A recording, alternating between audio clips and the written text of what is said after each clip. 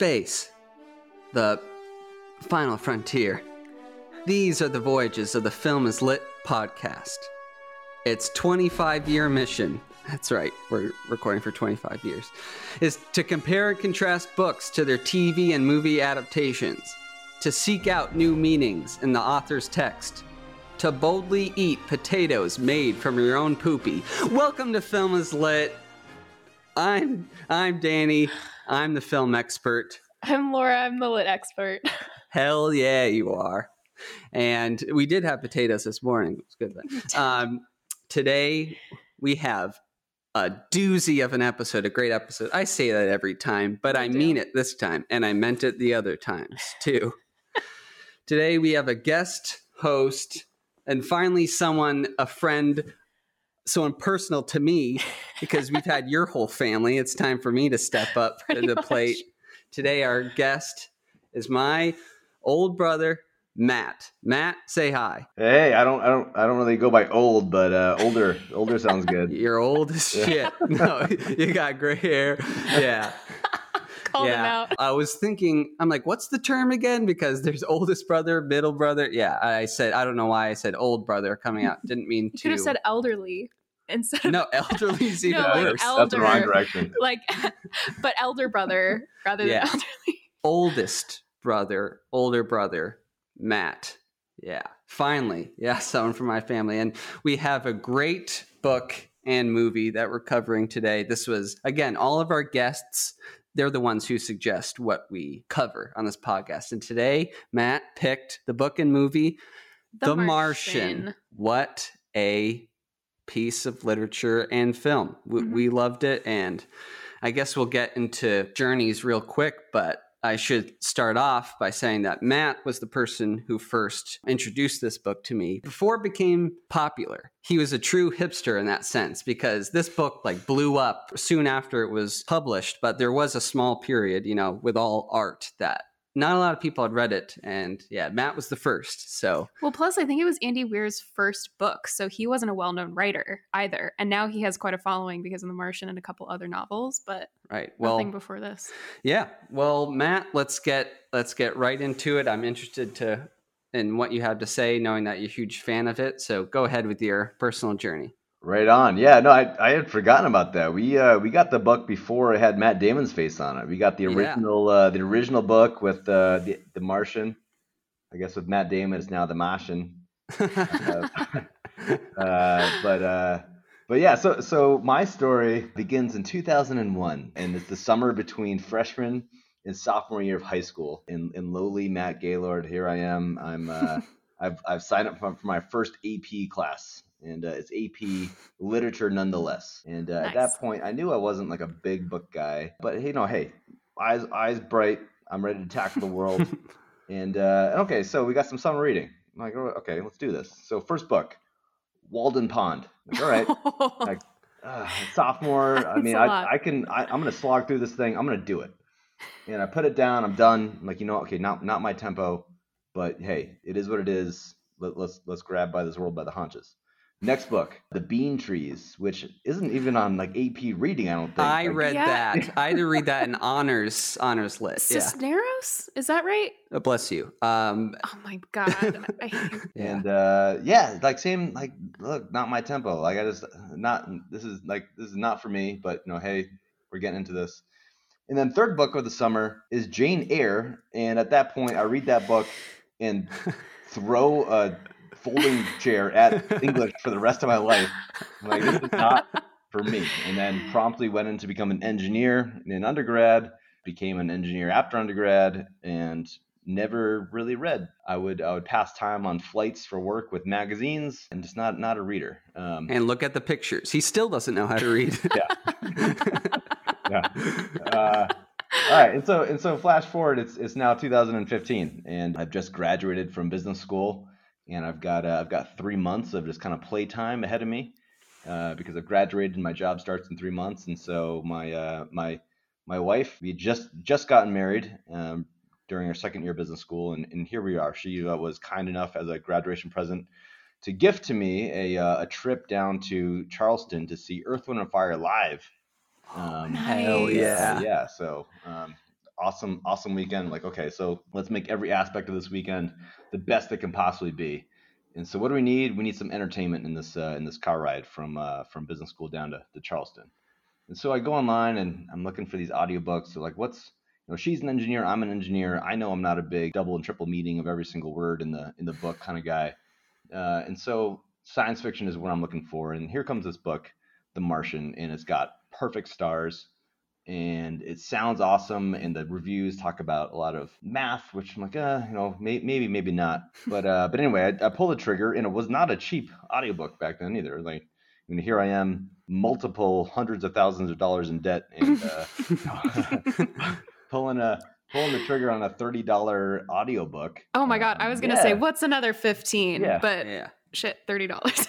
Yeah. I mean, in retrospect, it's like, come on, like that's ridiculous, but pull the trigger on that. And, and so the voyage begins on our trek down to Charleston, and I had sheer terror for the first 10 minutes. Like, this is a mistake. Like, that's a journal. Are you, what are we, is this going to be a guy alone on a planet writing in a journal about his thoughts and his philosophy in life? This is the worst.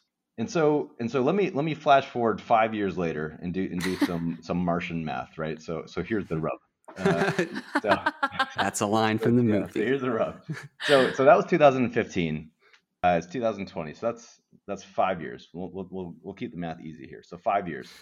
Conservatively, I listened to this book 300 days a year, and that's just to fall asleep. So at the end of the day, a long day, whether it's my old job or my new job, just kind of gets the juices flowing. And if I just sit there alone with my thoughts, I'll stay awake. So I throw this book on every night for 30 minutes to help me fall asleep. So 5 years, and to keep the math easy, we'll say it's 300 nights a year. I can guarantee you it's more than that on average. And so 30 minutes per night. So 5 times 300 nights, so it's 1,500 times 30. It's 45,000 minutes worth of listening to this book. And then I should have figured out how long the audiobook is, but yeah, the audiobook is 10 hours and like 30 minutes, I think. Yeah, I listen to audiobooks so for this time. So yeah, 10 hours, 30 minutes. 10 hours. All right. So 10 hours times 60 minutes per hour, so 600 minutes. So I mean, this is not the easiest math, right? But 45,000 divided by 600. So 6 goes into 42 7 times. So that's so I've listened to this book over 70 times conservatively, right? Over the past 5 years. If you add up all that, stuff. And so the book is like the fact that I can do that and not grow like woefully bored of it. This kind of speaks to how enthralled I am with the creativity, and then also just the notion of the book. And the message is, it's nothing other than just get to work and survive, which is kind of unlike any other book I've read. Mm-hmm. Yeah, it's just like a bare bones. Just like, if you're pushed to the limits, you need to do everything possible to survive, or else you're dead, because Mars is a place where space is a place where no one can hear you scream when you're dying. Yeah. So Matt, let me get this straight. You liked it? My journey begins with so I also was not a huge reader, and I only became a big reader for this podcast. Actually, I'm glad. Well, I like doing this podcast, but a big benefit of starting this in the first place was it gave me a reason to start reading all these books. And I mostly listen to them, but we consider that reading. Some people don't, but we do. And you had recommended this book to me right before it became popular, back in 2014, 2015. And I went out and I also bought the book. I was in my junior year of college. And I was looking forward to it because I'm a fan of sci-fi. But again, like we're such stereotypical high school guys of like, we're good at math and science, and we read Spark Notes for English class. I'm sorry to all my English teachers, but that's what we did. Similar AP story. Yeah. About Jane Austen. And I'll say, like, I always read the Spark Notes for class, but at least I read the Spark Notes, right? Right. I was consistent in doing that, and honestly, I got by with just the Spark Notes when everyone else would read the book for the first half of the semester and then fizzle out from there. Unless you were me and you read the book twice within the given window. Yeah, you are what we wish we could have been in high school. Like I wish we had the motivation to get good grades. And I must say, as a quick aside, obviously our parents raised us right, but a big motivating factor for me in high school, which led to me getting into the school of my choice, was my two older brothers who also got straight A's or towards the top of their class. So Matt, I must say you motivated me throughout high school. I credit you and Tim to helping me get into BU. Go Terriers. And yet of the three of us, Dan and Laura, I don't even know if you know this, but so Westfield High School has an award that is useless because they give it out after all college decisions have been made. But they give it out, and it is, as written on the trophy, the most prestigious, highest honor that Westfield High can give to any one student. Is given once a year, and that student's name is put up on a bronze tablet in the hallway, the main hallway. And wouldn't you know it, my parents almost didn't even go because Dan said it's not going to happen, but Dan got the bronze tablet. And so... shut up. I've heard continue. This story, and I've seen the bronze tablet, and I've always been very impressed. I tell it to everyone I meet. I don't even think you were the first one to tell me that. I think it might have been your mom. Yeah, no, I appreciate that, Matt. But again, not to get all schmaltzy and lovey-dovey, but you definitely, I mean it. You definitely helped me throughout high school, and you're always a role model that I was living up to. So. Thank you again. Anytime. Sorry, I farted. Anyways, yeah, I started reading it again, not being a reader, but of course, science fiction is my jam. You know that if you've listened to this podcast. I read the physical copy, the book. I read it very quickly, and I remember finishing the finale at a car ride with you and Heather on our way back from Boston or something like that to Otis, I think. And right. Yeah, what a nail biting finale the book has, and the movie too, which the movie, as we'll discuss, adds some conflict to make the ending a little bit crazier. Not as believable, but certainly crazier. And yeah, I watched the movie as soon as it came out. It went into production before the book was even published. It was one of those cases where this was kind of like a hot story going around in the publishing world. And director Ridley Scott, got his hands on this. And Drew Goddard wrote the screenplay, adapted the screenplay. And we are huge fans of Drew Goddard, or maybe you don't know. Well, when I list out, so he wrote and directed Bad Times at El Royale, which we love, which I know you didn't like, but I'd give that movie another chance. And then he also wrote and directed Cabin in the Woods. Matt, I would recommend that to you. It's like a crazy horror satire. No, I've seen it. It's great. Oh, yeah. So, and then he also wrote the best episodes of Lost. And then he also wrote for Buffy the Vampire Slayer, but I never watched that show. I've never seen that either. It's acclaimed, but I've never watched it. So, yeah, when I heard that Ridley Scott, a pretty solid director, although after Gladiator, which amazing movie, I know you love that movie, Matt, he had kind of a rough period where he wasn't making a lot of good movies. I mean, he would make a movie a year throughout the 2000s and 2010s, but he had kind of a drought. And then The Martian kind of propelled him back. Like, he's coming off of Prometheus, which not a great movie in my opinion, but then he bounces back with The Martian, a pretty awesome movie. Yeah, saw it in theaters, loved it, was weirded out. It won Best Comedy at the Golden Globes. And yeah, so it was such a weird win that the Golden Globes changed the rules, which if it's a drama that has comedic moments, it still needs to be submitted to the drama category. So that The Martian was the reason for that change, because everyone was like, this is not a comedy. It's very funny, but it's not a comedy. Was it a down year in comedy that year? Did the directors choose like, hey, our best shot at an Oscar or whatever it is going after the comedy? Yeah, it was, I think like Trainwreck was also out that year, and Judd Apatow was like, what the heck? I lost to the Martian, and he's a lot of clout in Hollywood, so he was like, you need to change this. And yeah, it must have been. I don't know. But The Martian, it was nominated for 7 Academy Awards at the 2015 Oscars, but did not win any. That's Ridley Scott has plenty of Oscars, but I think it should have won for visual effects at least. Well, actually, it was up against Mad Max Fury Road. There's no way. Okay, yeah, never mind. I retract that last statement. Mad Max, one of the best movies ever made. I wish that was based on a book. It'd be a short book, but yeah. So never mind. But I mean, we can all agree the special effects in the movie. I mean, pretty incredible. Mm-hmm. I've been talking for a while. Laura, we didn't go with your journey. I'm so sorry. Oh, are you done? Yes, I'm finally done flapping my mouth. All right, go ahead.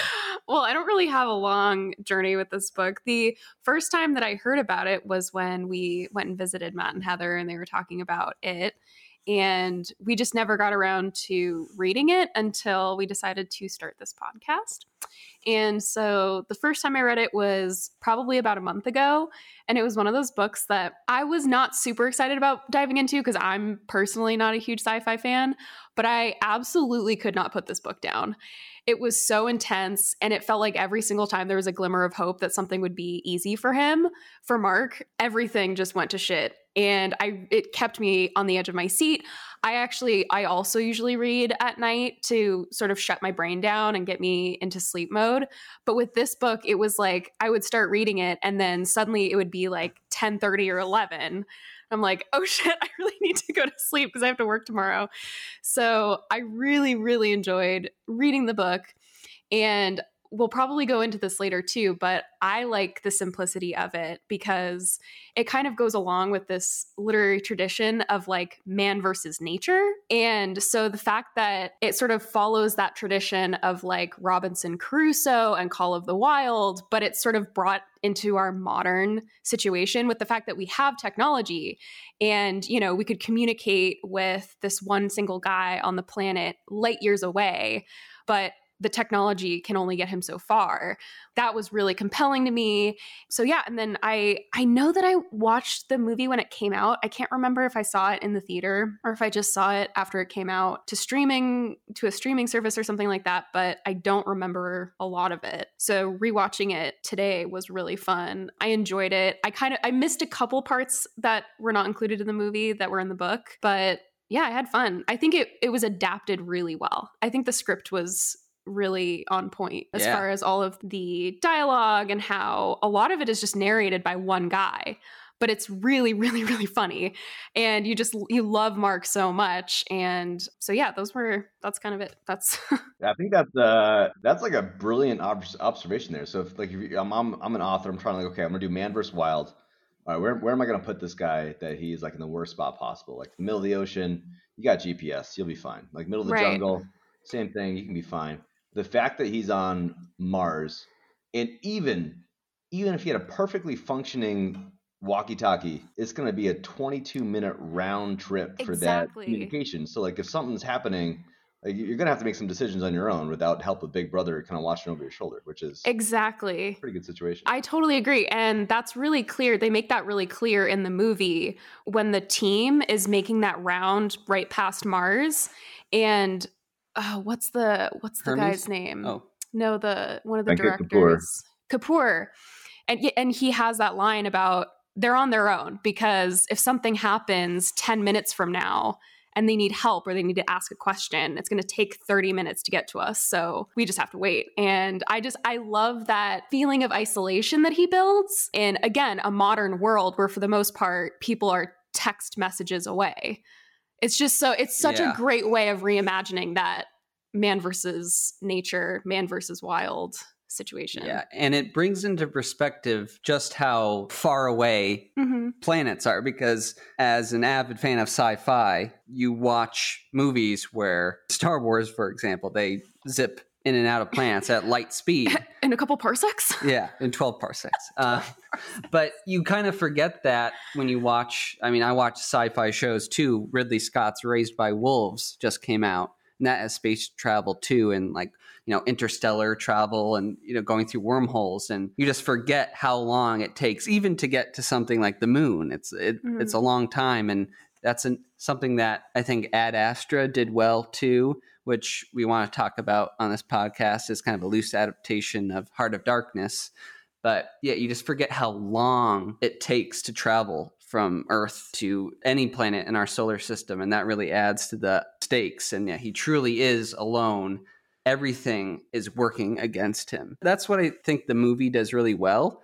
Is as soon as Mark wakes up, he has that first log into the camera where he lays down the entire stakes. He says, if the oxygenator breaks, I'm dead. If I run out of water, I'll die of thirst. If there's a breach in the hab, I'll implode.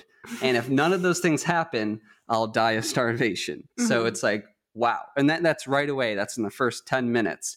And I wanted to ask you, Matt, if you think that, I think an opinion we had when watching the movie was, wow, they're getting to this really fast. 5 minutes in, the storm hits, and then it's minute 7 and Mark wakes up. And you're like, whoa, wait a second.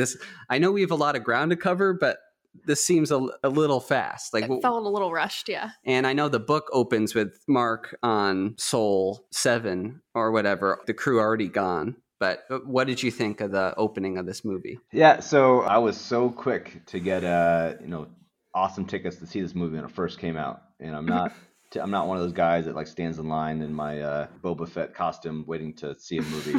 But like this was one. I'm like, hey Heather, we are gonna go see this, and she was totally on board.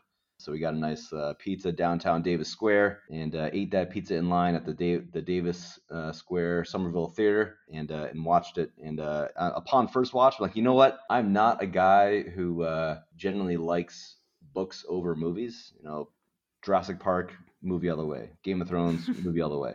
Like you have to be a bad movie for me to prefer the book over the movie. And so I've given some other sci-fi books a shot after the Martian, like Sphere and Congo, and those are not good movies. Yeah. So in preparation for this podcast, I rewatched the movie, and of all places to rewatch the movie, I watched it bedside as my wife was in labor with our second kid, with a little Brooklyn Bopal, BB, we're calling her, and so BB-8. I've got some interesting notes as every once in a while I have to tend to my wife in labor. I'm like, God, I'm watching a movie here. Yeah, I was going to make that joke. I'd be like, Heather, can you keep it down? Yeah. But I mean, I knew that there were some pretty big gaps in the book, and I knew about the big ending flip-flop from the book to the movie. But in my notes here, I have like, well, okay, it does pull you in right away, which is great because there's a lot of ground to cover. And the best way, I think, for a movie to portray camaraderie amongst a team is a bunch of dudes giving each other shit, because that is exactly what guys do once they're camaraderie. And they do that right away. I'm like, okay, these guys are bros. They're on Mars digging for dirt, and they're giving each other a hard time, and it's okay. I get it. Like I believe that these guys are tight, and that one or the other will be devastated if anything happens to the other one, which is awesome. In my notes here, I mean, you guys say it gets in quick.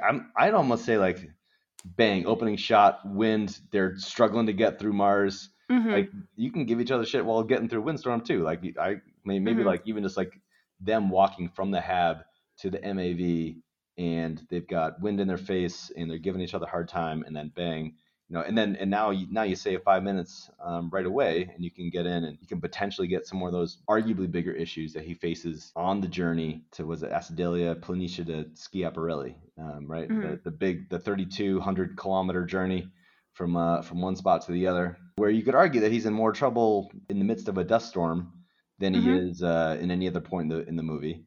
And he's probably in just as much trouble when he flips the rover getting there too. And so, I think there could be some ways where they could condense stuff down. And so to some extent, like they're so linear with the book, even the text, the dialogue as Watney's getting blown away down a hill in the storm, it's word for word, like book to movie. It's like word for word, and they really stick to it.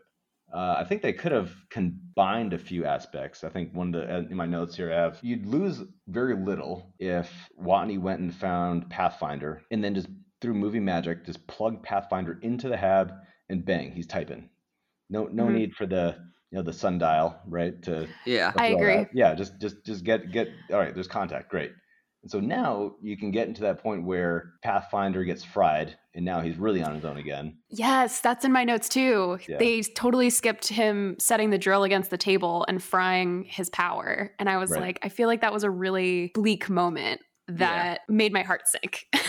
Exactly. Yeah, so I mean, little things that where they can combine that, like whether he rolls the rover and loses Pathfinder, or the airlock pops and he just happens to land on Pathfinder. They could have condensed things down that way, but I feel like it was either like we're sticking to this book word for word, or we're just gonna lop out big chunks of it. So I think taking out all the risk he was in that 3,200-kilometer journey. I mean, I get it. Like, right, it's a movie, so a guy driving for 55 days would be rough on the audience. But they could have gotten another dust storm in there. Mm-hmm. I was disappointed that Johansson's conversation with her father about cannibalizing the rest of the crew was not in there. Yeah. Yes. I have to say that's my favorite part of the book, because when I re-listened to the book for this podcast, totally forgot about that. That is the most frightening thing in the entire book. The fact that if the Hermes mission fails getting the food, the rest of the crew would kill themselves just so Johansson, being the youngest, could eat. Just visualizing that in your head. And the horror for the crew, but also the horror for Johansson to be forced to be a cannibal in order to live. Like, no other choice. I mean, and the fact that it was a reality enough for NASA to have a conversation that would greenlight that decision.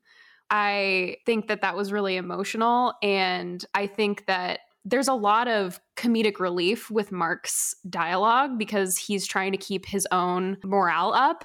But with that conversation, it really brings into your face, like, this is a really serious decision that the crew made to continue their mission when they didn't have enough supplies necessarily if they failed. Yeah. Like, it just kind of raised the stakes of their decision, I guess is what I'm trying to say, because regardless of them leaving their family for another year and a half and all those things, like, they would have to kill themselves so that one person could get back to Earth. That is freaky. Yeah, I agree. That definitely should have been in there. I mean, like, why not? That would have been, I don't know, a 2-minute scene. I know there is an extended version of this movie. It's only 10 minutes longer than the theatrical version, but I wonder, we should watch that.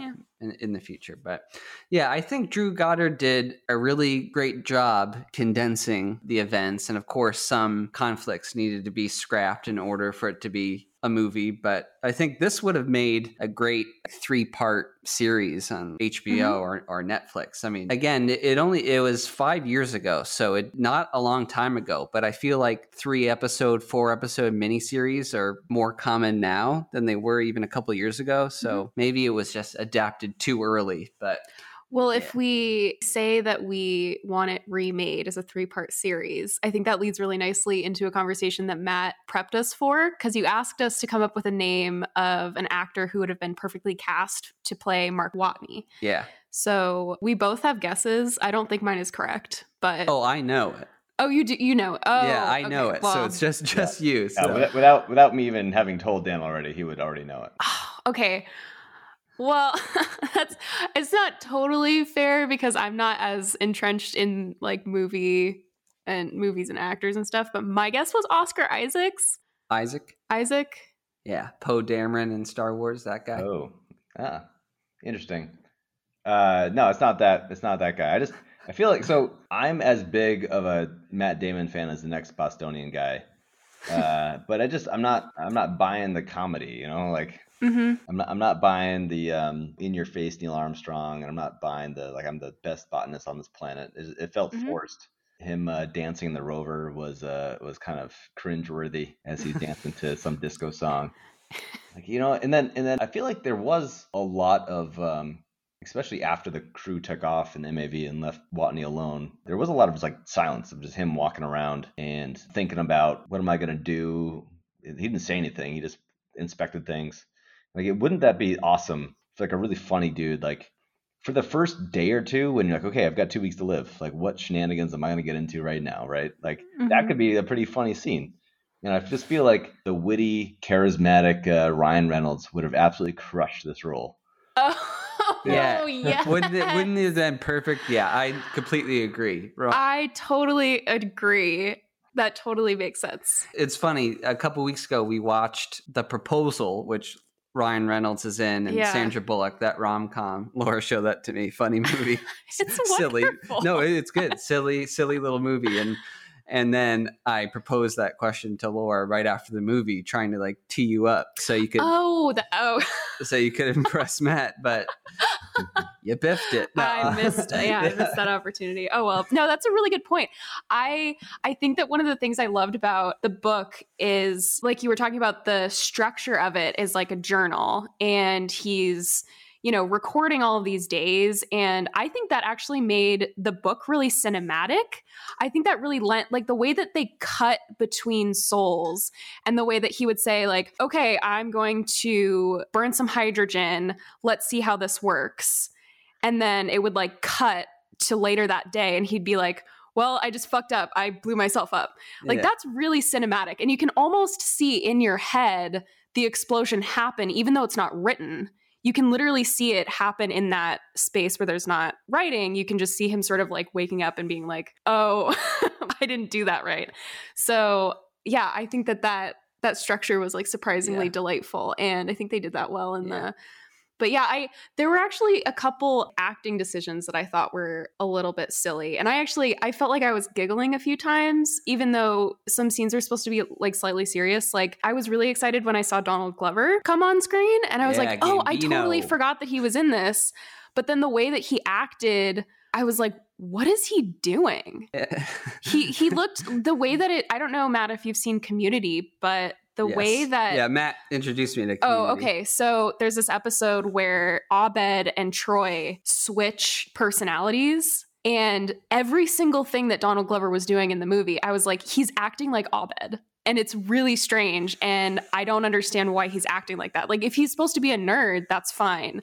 But he went in this weird kind of like... It's weird. I think, it's not explicitly said in the book that Rich Purnell might be autistic, or like he said he has a problem with people. Yeah, I think with Venkat Kapoor, he's like, look, I'm not good with people. So I think the book makes it very clear that he's got, I mean, I'm not a physician, but like Asperger's or something that's going on there. And I think Donald Glover did do Abed for this role, including the finger pointing and the not making eye contact. And the way he kind of kept his hands really close to his chest like this, like, and he kind of gesture like this. Right. And the thing is, Donald Glover is such a star, and if you've watched Community, you think of him in that role, and you also think of his rap persona. And to see him doing Abed, I mean, he wasn't trying to be disrespectful, but it seemed a little off, and which...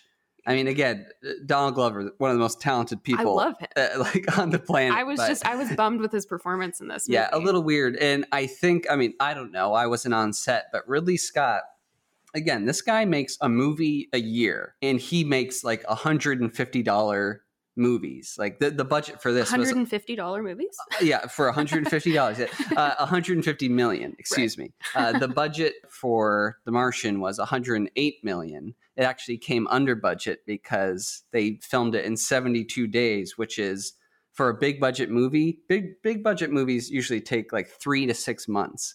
But Ridley Scott, he goes at an economic pace. He's known for doing like 1 or 2 takes and moving on. So maybe that explains some of the line deliveries. This movie is certainly not poorly acted. No. Yeah. Yeah. Some of the stuff is like, maybe do another take, like get a better reaction. See, having seen the promos for this, I thought for sure Donald Glover would be Rick Martinez, given that like he's like the comedic relief guy. Mm-hmm.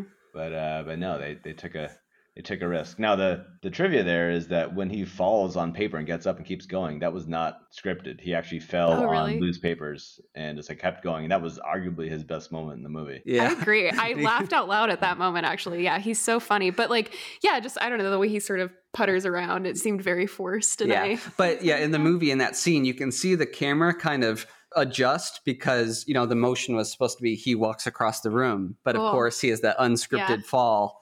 Yeah, that's so cool.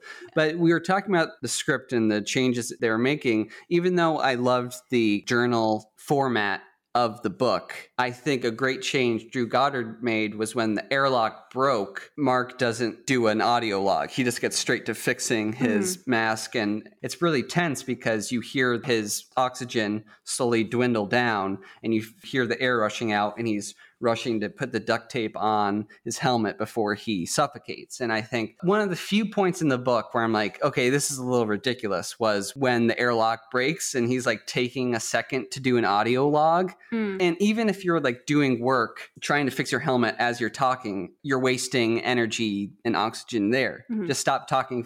It doesn't make sense for you to talk to us while you're racing against the clock to not suffocate. So that's just a small change that I actually liked. In particular, I really loved that scene because when he's struggling with the duct tape, you'll notice that part of it folds over and he's trying to put it on his helmet, but it doesn't stick because it's like stuck to itself. And that was really nerve-wracking for me as a watcher, because every single person on Earth has probably used duct tape.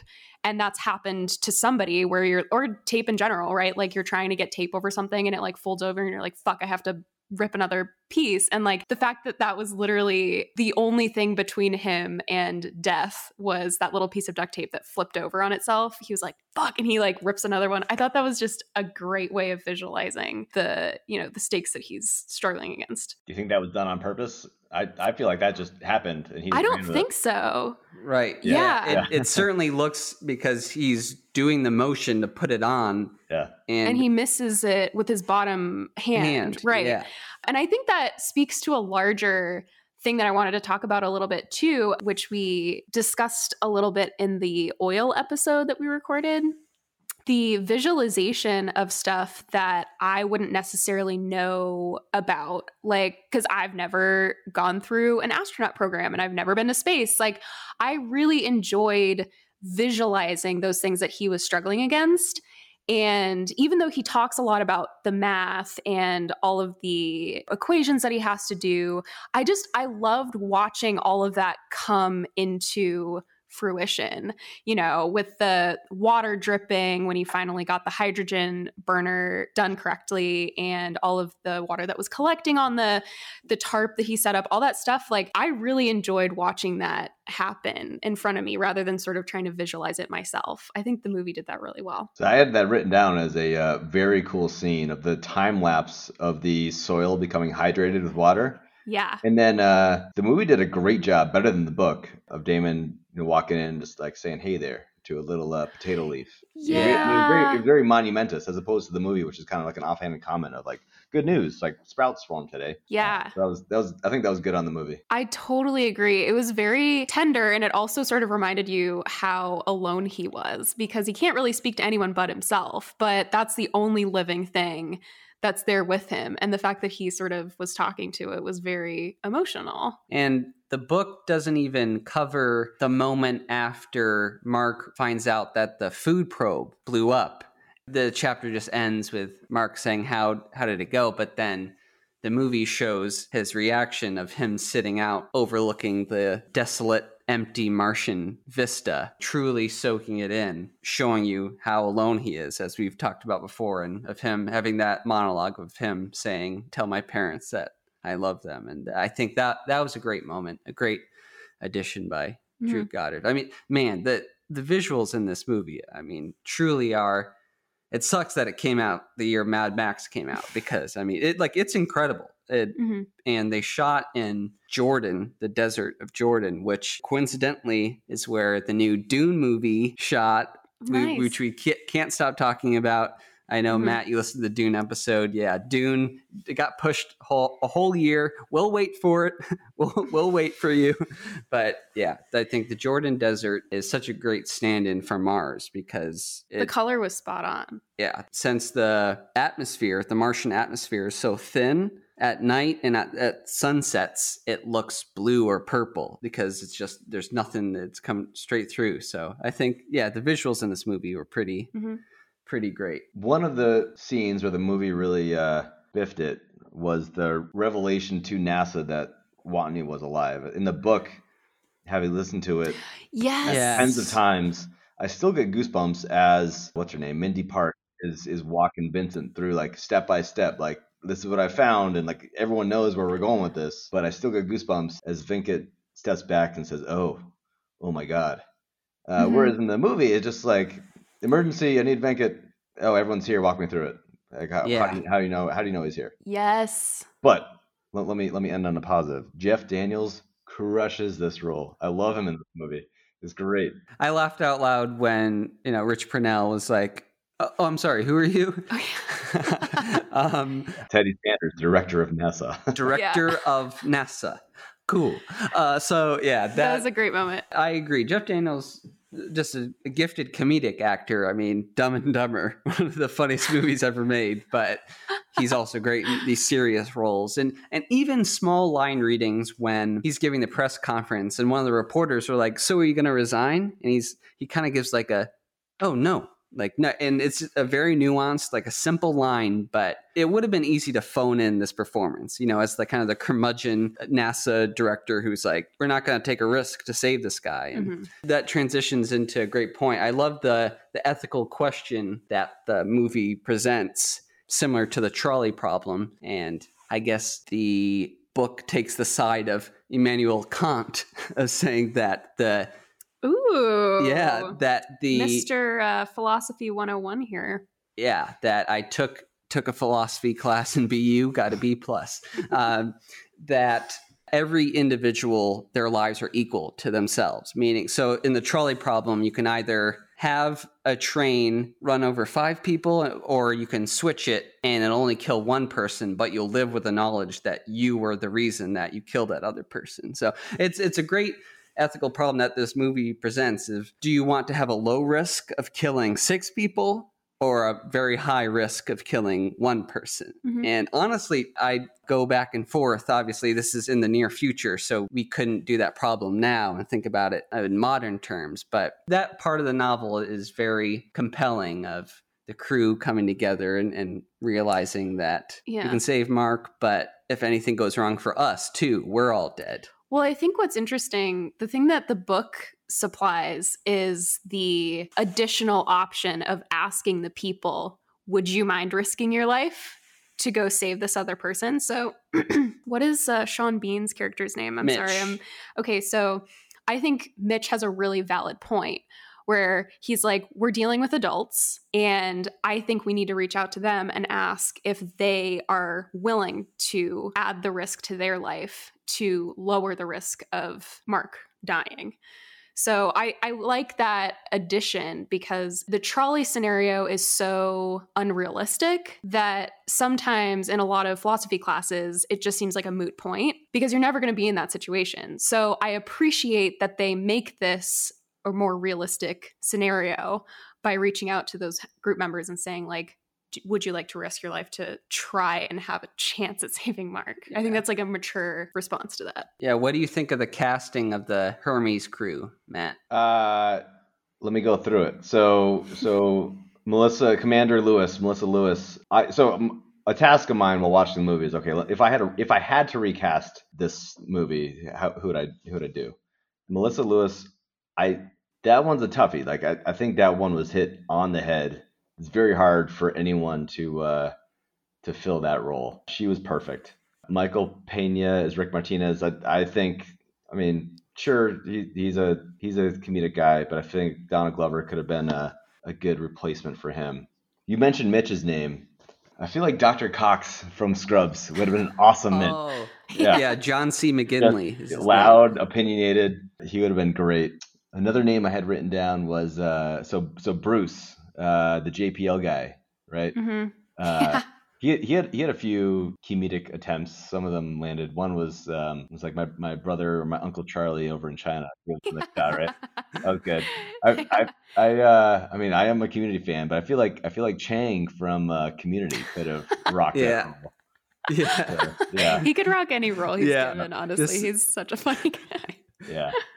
I gotta say, the one disappointing role, and the other disappointing role in the movie, I'm a huge Kristen Wiig Bridesmaids fan. Yeah. But it just like not for her. Like I wasn't feeling it.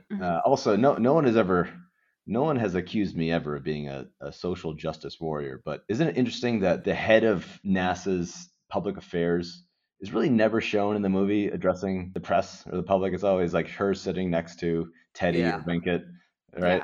Yeah. Yeah, that's That's a really good that's so point. true. But for her, I didn't believe it. And for her, I don't know any of these actresses' names, but the boss from Workaholics, Oh, okay. Yeah. like the kind of sassy, doesn't put up with any BS type deal.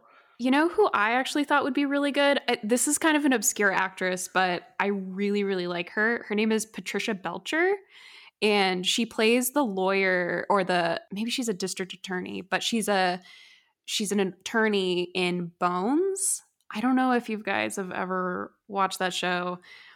She's in a lot though. She's in a lot of like fairly small roles, but she's incredible. She's a great actress, and she has that bravado and that way of pushing back at people because she knows what her agenda is, and like she knows what she is going to get shit for if she doesn't come through on certain things. And so I thought she would be really good. I don't know if you guys are familiar with her, but she's a great actress, and that's who I sort of visualized in that role when I was reading the book. Yeah. The rest of the Hermes crew, I thought was, Johansson and Beck and Vogel. I thought that, they're not huge roles and they were filled appropriately, which is good. One of the questions I had written down for both of you as I was watching the movie was, I feel like I already have the answer to this, but would you have informed the crew in the same way that Benkett did not want to inform the crew and Teddy did want to inform the crew, even before a viable solution was at hand? I want to sit here and say, yes, I would inform them, simply because in the book and movie, everyone survived. But to be quite honest, I don't know. I'm not saying that I'm taking Teddy's position and saying it's much safer for the crew to just come back. Like, don't tell them. But see, it's the trolley problem all over again. I don't know. What would you say? No, it's a really good question because I feel like it's presented in a way that makes you understand why Teddy is the head of NASA. Like, it's a tough call. And I think coming from his analytical perspective, it probably is the best choice not to let them know. However, I think on an emotional level, if you think about how they could be potentially depressed because they have left Mark behind and they think he's dead, I think that might actually make a bigger difference in their reaction times or whatever that Teddy was concerned about. So if you tell them sooner, I feel like their morale would have bounced back a little quicker. And maybe they would have been more excited about their day-to-day activities, stuff like that. So I would probably make the call of tell them as soon as possible because I just think the morale boost would be a bigger deal than analyzing whether or not their focus would be. But the reason why this is such a compelling question is that you need a great commander, right, for your team. Mm-hmm. And Commander Lewis had to live with the fact that it was her decision to leave Mark behind. So you have a depressed commander, then maybe who's questioning whether or not she made the right call. Yeah, I feel like such a square, but I think I'm siding with Teddy. But I'm happy. Listen, I'm happy that the Hermes crew did what they did, and that's what makes it a great story. Yeah, it is what it is. I gotta say, like, I would not tell them if there was no hope of getting like, if there's a plan, like, sure, we'll bring you in the plan, and like, more heads the better. But if there's no hope yet or no plan, then it's all downside. And like, the only reason to tell them at that point would be to save NASA administrative work to like filter out their personal messages before they were uploaded to them. Like, that's the only downside I can see, like, from a rational perspective. Emotionally, I get it, but I think from what good is that going to do telling them if there's no hope of or no plan to get them back? Yeah, that would definitely bring morale down even more. I understand waiting till they had a viable plan. So then the flip side of that question is, so then they do tell them, right? And Mark says, well, sorry, I'm getting ahead of myself. So Mark gets in contact with NASA and he's like, what the crew say when they found out I was alive? And then, Benkett has that line, we haven't told them you're alive yet. And then in the book, Mark goes off and drops some F-bombs, what the F, tell them I'm alive, what the F is wrong with you? And then they, please watch your language. Everything you say is being broadcast live around the world. And then here's the question to you guys is like, Would you go with the boobies line, or was that a missed opportunity for a better joke or something else? I think it's two great jokes. I gotta say, after that, Mark goes off and it's silent, they don't show what he says.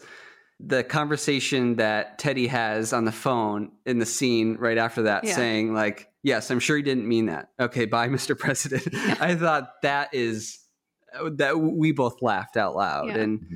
Yeah. And but in the movie they don't say anything. Mhm. Right. Yeah. And so it's up to you to figure out what he's saying. But I wonder if that was the right way to go, or was that a missed opportunity for some like really punchy joke to get you laughing? Well, I think it's a good question, because I was also surprised that they didn't use a lot of stronger language, because it's all over the book. And I made a comment to Danny about that, and he was like, oh, well, they did that for ratings because they wanted to rate it as PG-13 rather than R, and you can only say fuck twice in a PG-13 rated movie. Whereas if you go for R, you can say it, I guess, as many times as you want. And so it just kind of makes me wonder in that moment whether they could have had a punchier joke, but they decided to scale it back. And I think it worked for perhaps a younger audience, and that's fine. But I think for adults who've also read the book, it felt a little bit like a letdown. Yeah. Because it was a funny joke in the book. Like, it was really funny. Sure. It was a good line. I get why they did it, because it's a very weird rule that the MPAA has, is that, you can say shit and bitch all you want, and you can be PG-13, but if you say more than 2 F-bombs, it's an R rating. And I think it would have been a shame for this movie to be, right, because this movie made $600 million off of a $100 million budget. So this was a huge hit. Do you know how much of that was in the U.S.? Good question. I don't. Because it was like Andy Weir was ahead of his time by making China to be the savior, right? From a business decision, for sure. It's really smart. Yeah. But this movie was a smash hit. And obviously, there are R-rated movies that are smash hits, but it's so much harder to make your money back when you're rated R. Demographics that won't be able to go. Yeah, I mean, like freaking Deadpool and Deadpool 2, speaking of Ryan Reynolds, those are like the highest grossing R-rated movies next to Passion of the Christ. And, it still doesn't even come close to the amount of money that a PG-13 movie could make. Sure. So it certainly is disappointing. And I think, but is that even a PG-13 joke?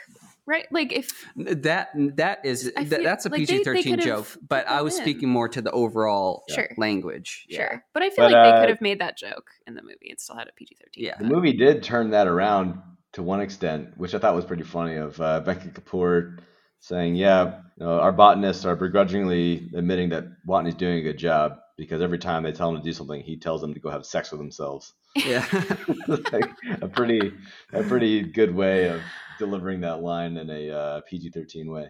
Yeah, I think Drew Goddard owes obviously his whole script to Andy Weir, and Drew Goddard was nominated for Best Adapted Screenplay. He lost to, I think, the guy who wrote Spotlight, that won the Best Picture that year. But he does have some really great additions. Like, some of the comedy is forced, but another time when I laughed out loud was in the beginning when he's listening to Turn the Beat Around. And he's just like, no, I will not turn the beat around. I refuse to. I think that was funny. And the best line in the movie, in my opinion, is a Drew Goddard addition, was the, in the face of overwhelming odds, I'm left with only one option. I'm going to have to science the shit out of this. And yeah, I love that line. Another line, Matt, maybe you can tell me if it's in the book or not. I don't remember it being in the book, but I loved when he was going through Johansson's stuff and her computer to find the decimal. The ASCII key? Yeah. And he said something like, Jesus, your laptop is a Smithsonian of loneliness. I thought that was so funny. And I don't remember it being in the book, but when he said that, I was like, that's hilarious.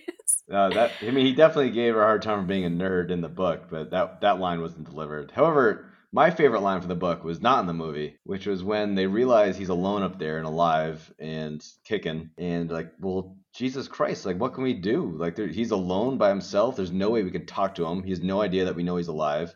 Like, what does that do to a man's psyche? Like, what is he even thinking about right now? And in the book, they flip to him, and he's like, Aquaman can speak to whales, but they're mammals. That makes no sense. Yeah, that's not Yeah. it's not in Yeah. the movie. That was great.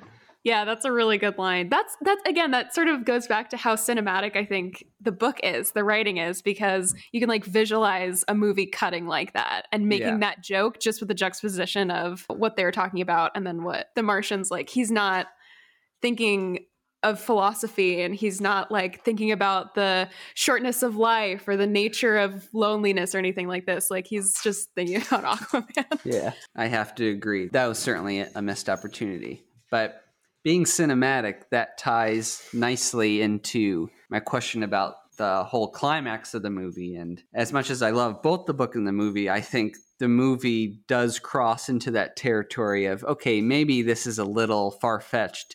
And having just read the book, you can tell that, or at least in my opinion, they're really stretching the conflict as far as it can go to really milk how tense it is. And it was tense. We were sitting there, our palms were sweaty, knees weak, mom spaghetti, Eminem. Do you know that line? Yeah, Never mind. I do know that line, but only from like lose yourself in. So. Matt, what do you think about the movie's, granted, exciting, pulse-pounding ending, but of it being changed from the book? Yeah, so I gotta say I'm not a fan of what they did, but I also understand why they did it, right? To bring in that $600 million, you got to have something a bit more harrowing than Beck just kind of clipping in and getting him out of there. But they did make the comment like, yeah, he pulled, what was it, like 12 G's, and so he's got some broken ribs, and so with broken ribs, you're not going to control, that kind of space flight. There's probably some other things that they could have done to make it a bit more harrowing without relying on the Iron Man. I thought, like, honestly, in the movie, I already knew how it ends, but in the movie, like, my most harrowing scene towards the end was Beck climbing across the hull to get back from I was like, he's not clipped in anything, man. And they're moving along, and he just like jumps from spot to spot. They could have made that more harrowing. Also, they could have just, instead of doing the Iron Man scene, like, I feel like the timing of the ending was very everything was kind of like, it was up to the minute, but it was like kind of on time, and so they could have like really made them like struggle to beat the clock to get him down there, because I think they're like, everything was just like listlessly gliding through the hallways. And to sum that up, I feel like they had so much time that Vogel put a warning beeps on the bomb that he made in 2 seconds, right? Yeah. so, like maybe just like a more of a haphazard bomb that maybe does more damage than it should have done. And then the final comment that I'll make is that, like, so it's Hollywood, I get it. You gotta kind of flip the script and make Lewis the savior, right? So woman commander makes up for a mistake that really wasn't her mistake. In reality, like, if she was the best person to go get Watney, then she should have been the best person to go get Watney from the beginning. It shouldn't have been like a stand aside, I'm going to go get him, right? Yeah. But again, it's Hollywood, so I get it. The only other thing I'll say, and this is before the ending, the whole Blackbeard dialogue makes no sense in the movie, right? Because he's in contact with NASA the whole time, and so they give him explicit permission to go get the MAV. Yeah. Right? So it's like it is a great line, and I applaud you for keeping it in there. But if you break it down, it doesn't work. Sure. Yeah. That's something I didn't even think about. Yeah. I agree. I think they should have had the rover crash like it does in the book. So he's racing to get to Ares 4 and he like gets to the site a couple days late. So he's racing to modify the MAV as they're approaching. Like that would be a pretty organic way to add it. And it was pretty funny, too, when he does the Iron Man thing. He's like flying all over the place. You're like, oh, Jesus. Like, how could anyone control that? It reminded me of the movie Gravity, which is an acclaimed movie. But I have a hot take and where I don't like that movie because I think it's just so improbable. And it's just Sandra Bullock flying through space and magically going to another satellite. Anyways, this is not the Gravity podcast. This is The Martian. Yeah, the movie was really good about keeping with the book and like keeping things science based. And the movie even made fun of itself when there's that line as he's staring at the MAV before he gets there. Like, physicists don't use the word fast, right? So the fact that they're telling me they'll be the fastest man in space just means they're trying to get me to do something crazy, which is like which is hilarious. That was a good line. Yeah. But them relying on the Iron Man, they should have made that joke as the book did. But I feel like there's other ways to build tension and keep true to the book. Mm-hmm. Yeah. No, that was the one comment that I'll leave as my last thought. I really, really, really enjoyed how they discussed the math and the physics in the book, because it kind of goes back to that whole thing about visualizing things. Like, those are only experiments that I did in my chem lab. And so it was really fun to watch that be applied in the physical world, and your experiments don't go well, right? And that's why you write lab reports, and that's why you have a hypothesis and you run your experiment, but you also have to write your conclusions paragraph, and you have to write your results, and you have to go through, like, why didn't this work, and what didn't I account for, and why didn't I get the yield that I thought I was going to get when I did the math the first time. Like, I really, really enjoyed all of that. And I know it was difficult, or like you were talking about earlier, they might not have made as much money if they went super deep into those details in the movie. Like, I understand that, but I just thought that they were so good about talking about those things with the potatoes and stuff like that. Yeah.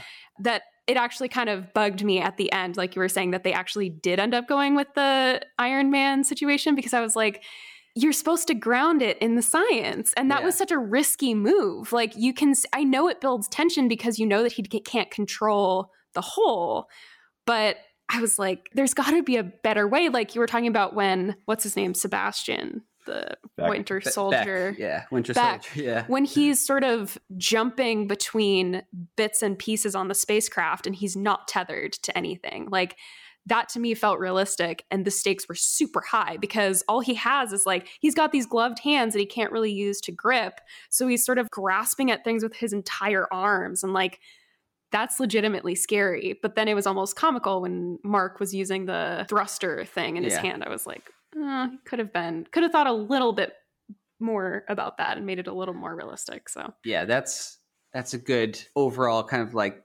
it shows my kind of feeling of why the book succeeds over the movie is that the stakes, we keep on saying the stakes couldn't be higher because anything could kill Mark. Mm-hmm.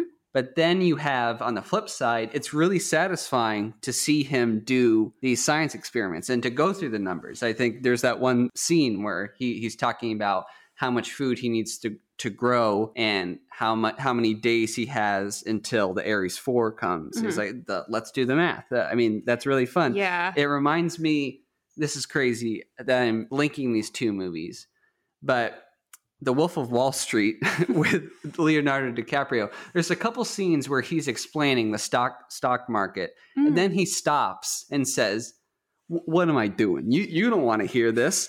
And I was watching that movie. I'm like, but I do want to hear this. Like, I do want you to explain it. It's interesting to explain the math if that math leads to something. And in The Wolf of Wall Street, it was these big billions of dollars economic gain. In this movie, it's Mark's literal survival. Yeah. So, well, even hearing about him calculating the calories that he's going to need. Yeah. And he realizes he's going to need X amount of potatoes. And he's like, well, that means I need X amount of gallons of water. And I don't have X amount gallons of water. So I need to create that.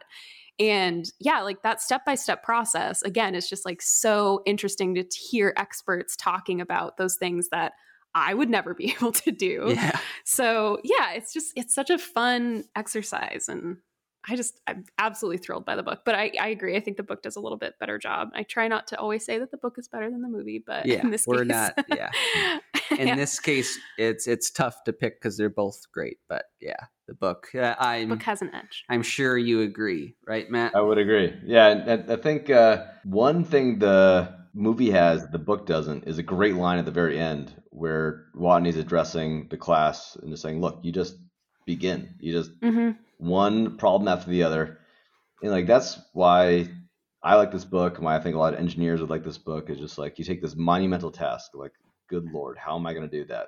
You break it down into small tasks, you get small wins, you get momentum, and you just begin solving things. And like that is exactly how you should go through life. Of everyone thinks they can do more than they can do in 1 year, but everyone underestimates what they can do in 5 or 10 years. And so if you just begin and just go step by step through it, then I think that makes for a good story. It builds momentum on itself.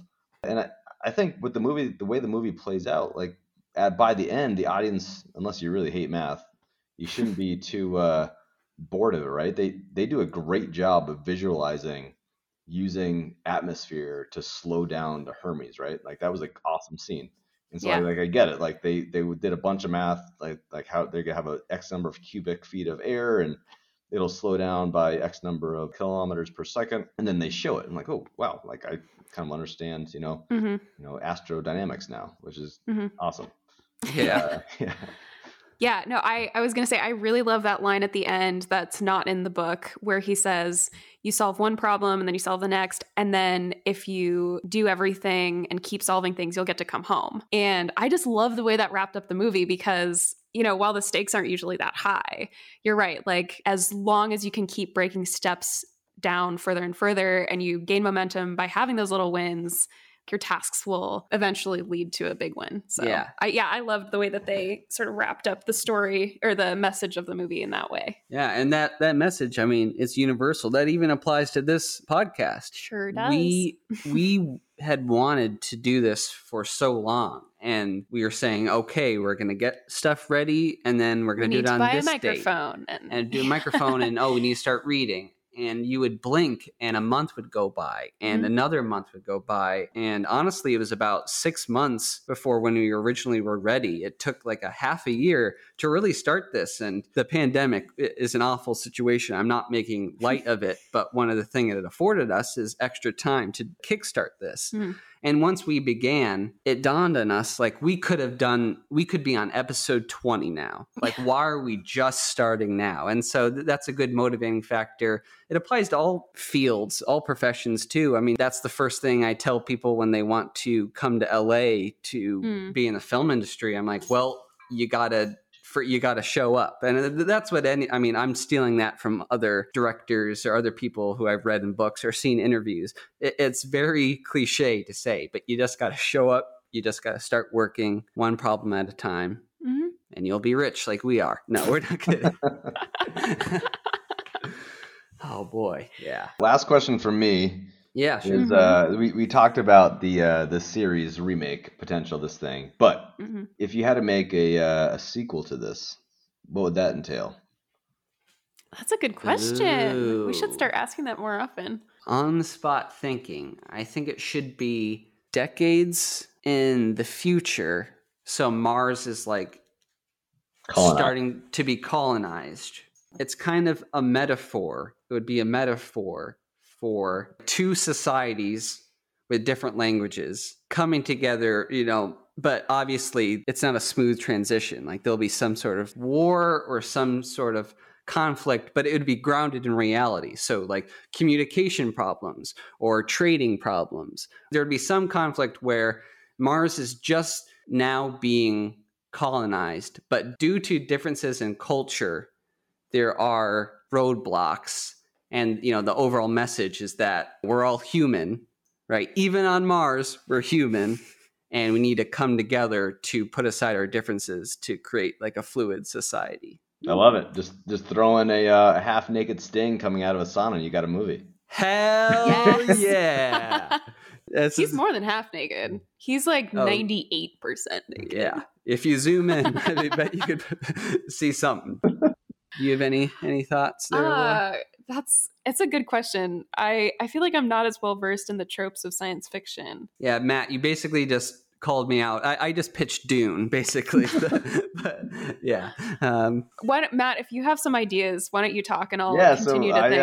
I asked that question and immediately had a breakout of cold sweat, realizing I didn't have an answer to it. But my off the cuff, off color response would be. So the last scene amongst the last scenes in the movie is Ares 5 taking off, right? And so they've got the American crew and they've got the astronaut. And so in the sequel, the astronaut is a saboteur who tries to attempt to steal Hermes out from under its crew. But it's pretty obvious, right? You can't just steal Hermes from an international syndicate. So they got to use some like ominous, almost like an ominous virus that they blame on like space bats. Right? Whoa. And the crew has to fight for their lives against this saboteur who's trying to steal Hermes out from underneath them. No, I like using the next launch as a starting point for the next movie. So maybe the sequel is the Hermes 6 or Ares, well, Ares, sorry, 4. Ares 4.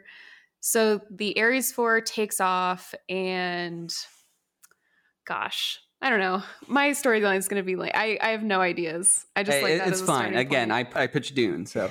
Well, I feel like it would just be too easy for them to have a communication problem and Mark Watney comes back and, you know, walks everyone through the steps of how to get them back. So I don't know. I feel like that would be a lame sequel. So Mark gets abandoned again. The Martian, and then the opening scene, he's just like, not this again. Oh my God. All right. Well, I just don't have a good answer, so I don't know. Yeah, so I'm gonna defer. yeah, it's tough. This is why we aren't screenwriters or authors. Yeah. No, that's a good question. Listeners, I invite you to comment in your ideas. Yeah, I'm still thinking. On It's gonna the- on bother me now Instagram. that I don't have an idea. Oh, I'm gonna Matt, be thinking about it. You've done it now. It's going to be like 3 a.m. I'm going to get up to pee, and Lauren's just like, I've got it. Martian worms. There's these big worms, and they're on. Yeah. You're thinking of Dune again. Oh, shoot. Well, I have an idea for You a had movie. Okay, so I think this would be really interesting. It would be tragic, but this is what I think. I think maybe Ares 4 takes off, and somehow something goes wrong, and they get off course, and they decide to use the entire mission to document as far as they can get before they die. But like nobody's gone as far as they'll end up getting in space. And so even though everyone in the crew dies, they're able to send data back from like further than any human has ever gotten in the solar system. great idea. I came up with another one. Okay. You ready for this? Oh, Matt, you've done this now. This episode's going to be 2 hours. So everyone knows that there's ice caps in Mars, right? Yep. Okay. So, and there's evidence that at one point there were rivers and oceans in Mars. It hasn't been confirmed, though. So what you can do, this is going to be completely different than the first Martian. You can have it be the whole mission take place on these ice caps, and whether they discover water or not is up in the air. So it's like a mountain movie, something like Touching the Void, or like an extreme snow movie, but you have the added layer of it's in space. So it can be like a search for life on Mars, and perhaps they find life. No, not. I don't want anything to be like an alien monster movie, but You know, it'd be really fun to sort of ground it. Oh, the dog is going nuts. Ground it in the Martian universe is, I always thought it'd be cool to have them come across Mark's notes and everything he left behind. Because you know how he signs the wall in the movie and he's been marking off days like that? I always thought it'd be really cool if someone came back and found all that stuff and sort of went through it, and they had to salvage what Mark had left. So maybe that's the starting point for Danny's movie. Not mine. In my movie, they never get to Mars. They just keep going, and then they all die. Yeah, I mean, to take Dan's point of like it's in the future, and there's a colony, and some young kid, some teenage heartthrob gets separated from his Oregon Trail traveling family, and then this teenage heartthrob comes across Mark's hab, and he's like he doesn't know what he's doing, but he has to kind of back engineer what Mark has done to stay alive. I think that'd be cool. nice. Yeah, I feel like that I like that. Because like we never really got any justification of like that super sexy scene in Jurassic Park where the Barbasol can gets covered in mud, which you expect like, okay, this can's coming back. Right. We haven't seen it yet. Something like that. That'd be good. Yeah. Yeah, I like that because I think even though Mark knows he's leaving, he leaves stuff there, you know, and the entire crew leaves stuff there. They have to leave their pictures, their personal effects, all that stuff. So I think it'd be fun to come across at some point, you know, 10, 15, 50 years in the future, Right. treat it as like an archaeological site, and they have to use everything that's there. That'd be cool. So, Matt, you're not financing the Polar Ice Caps Martian movie? Only if Matt Damon goes and he reports back to NASA that these ice caps can support life, and then they come get him, and he turns on NASA for some reason. Ooh. Interstellar. Oh, I haven't seen that, so. But I mean, if you combine the movie Life, right, with Ryan Reynolds and what you just described, Dan, and like, so it's not like, you know, green men coming to get you, but like polar ice cap and like some legit virus, right, that goes through the crew, like that could be a fairly terrifying movie given the situation the world is in. We'll be thinking about it. We're both going to be up all night. Thanks. But speaking of it being late, it's certainly late over on the East Coast. So I think we should wrap up, let you go to bed. I know that you're probably not tired all the time with a newborn and a small toddler. I bet you probably have plenty of sleep and it's not overwhelming at all. Not at all. They're, I mean, there's only so much you can do as a guy. I feel like there's few times you feel more helpless in life than standing bedside as your wife is in labor, and then kind of cheering her on as she's night feeds the infant. Yeah, right. Wow, that sounds exciting. I can't wait. Yeah. Yeah, we love seeing pics of those of your children. That just brightens our day, our month, and so can't wait to see you on Christmas. We got our tickets, like you said, so that's going to be. No, we've got a guest bedroom with your name on it.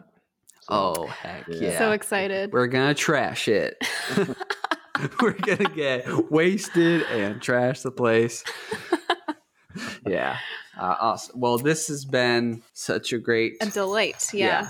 Such a great combo. Yeah. Thank you so much for coming on. We always get our highest listens, or our highest amount of listens, when we have guest hosts, which probably says something shitty about us. But yeah, people listen for the guests. Exactly. Yeah. And this is great, Matt. It was such a pleasure to do this. Yeah. We wanted to do this for a while. So happy we could finally get this done. All right. Well, yeah, we'll let you go, and hopefully your kids are sleeping through the night. Yeah, sleeping through the night. But is BB sleeping through the night at all yet? Or no? Well, Grayson was a fantastic sleeper. He started sleeping through the night at like 3 months, which is almost unheard of. BB, so the difference between BB and Grayson is that Grayson, like for the first 3 months of his life, like every 3 hours, he would just like wake up, suck down a meal, and then like go into like milk comatose, right? And it was like aggressive, like he just like down in one. Whereas BB will like wake up and just like, we like lean over, like take a hit, and then just like graze, and like she'll like eat for like 3 hours, and then just like is in like no rush, and just like to be awake, and like isn't pissed unless you put her down. So so BB's a woman of luxury. She's just kind of a grape here and there, and then she's good for a little bit. Yeah. You cannot wait to come, and we're going to spoil her rotten. Mm-hmm. You're going to be annoyed at how much stuff we have bought and will buy. Mm-hmm. All right. Well, this has been great, and we still don't have a catchphrase. 8 episodes in, nothing. But we'll see ya on the next one.